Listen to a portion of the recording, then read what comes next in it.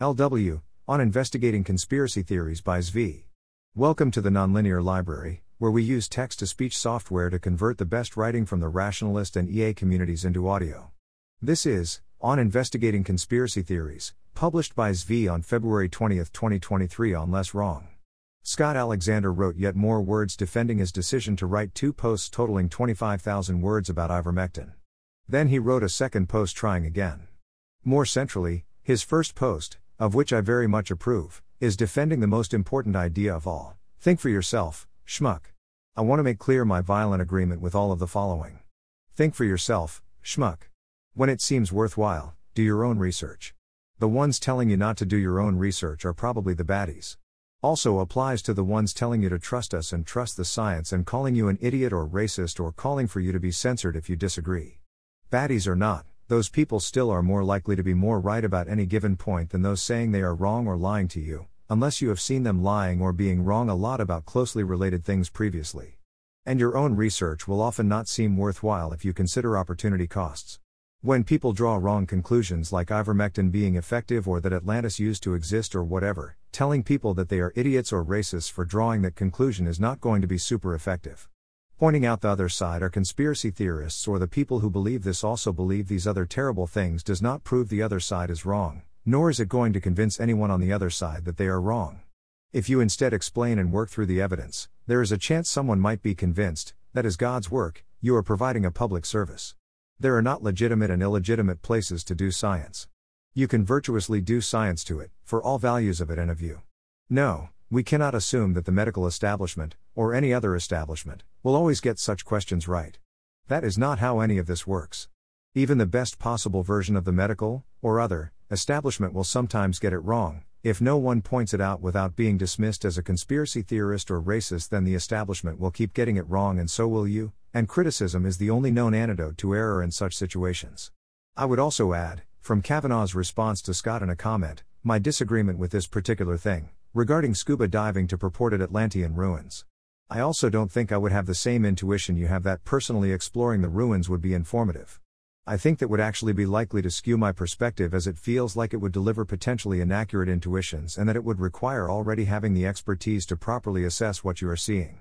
Actually getting the skills, running experiments, seeing the evidence for yourself? That's all great stuff in my book. It's not cheap to do, but if you care enough to learn to scuba dive, by all means scuba dive and see the primary evidence with your own eyes. It seems crazy to me to think this would not be a helpful thing to do. To me it is the most virtuous thing to do, if you care a lot. Alas, Scott then backtracks a bunch in this second post. He is afraid others will see him saying not to trust the experts, so he wants to reiterate to trust the experts. That reasoning is hard and you probably shouldn't try doing it yourself. Then he says this. To a first approximation, trust experts over your own judgment. If people are trying to confuse you about who the experts are, then to a second approximation, trust prestigious people in big institutions, including professors at top colleges, journalists at major newspapers, professional groups with names like the American Association, and the government. If none of this rings true, figure out whether you really need to have an opinion. To a first approximation, you should never suspend the first approximation. At its best, this behavior is free riding. It will not often be at its best. That whole speech, to me, is a Lovecraftian horror. If we tell young people to, almost, always trust the American Association on X, and journalists about the news, dismiss anything that the authorities call a conspiracy theory, and never get any practice thinking for themselves on such matters, we deserve what we get. I love that this is the top comment on the post, note inside the parenthesis. Another objection I don't buy is the idea that if you are seen giving too much credibility to conspiracy theories, you risk making people generally more vulnerable to conspiracy theories, by increasing their priors on conspiracy theories. I have several objections to this objection. You're saying we should engage in a conspiracy to discredit conspiracy theories? It is a very bad principle to avoid providing Bayesian evidence if you think this would move someone's posterior in the wrong direction due to other mistakes.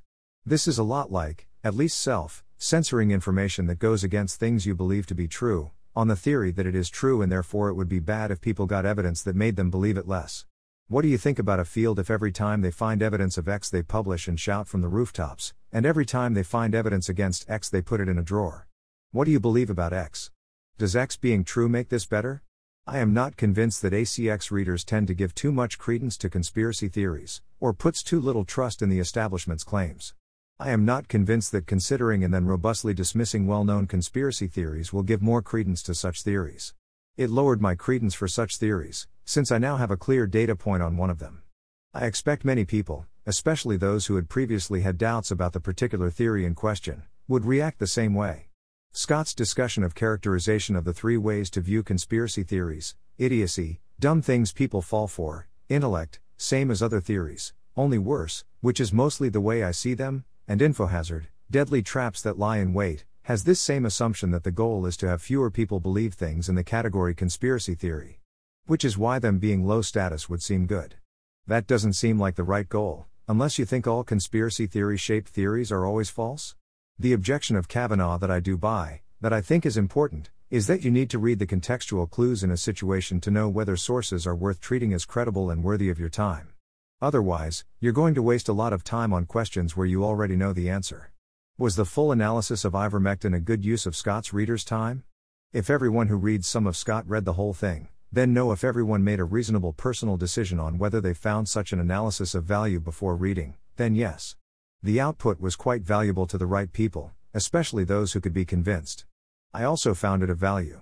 Was it a good use of Scott's time? Less clear to me. My guess at the first analysis plausibly was, the second one probably wasn't. I was given the same test, here. In addition to Scott Alexandros talked extensively to me. His initial claims were thoughtful and interesting, and I engaged. It became quickly clear that he was applying asymmetric standards to evidence. A bunch of his claims weren't checking out when I looked further. It then became clear he was also bringing other COVID authority skeptical standard takes, in particular questioning Pfizer and the vaccine, in ways I had looked into and knew were not good mistakes to be making. I was confident he would have continued to talk to me and raise additional questions on this, and on vaccinations, and on other things, for as long as I was willing to listen. And I was convinced that he was not about to quit, or be convinced, no matter the response. So after spending several hours on this, I concluded continued engagement was not a good use of my time, and I stopped doing it. I think that was a good decision process. Thanks for listening. To help us out with the Nonlinear Library or to learn more, please visit nonlinear.org.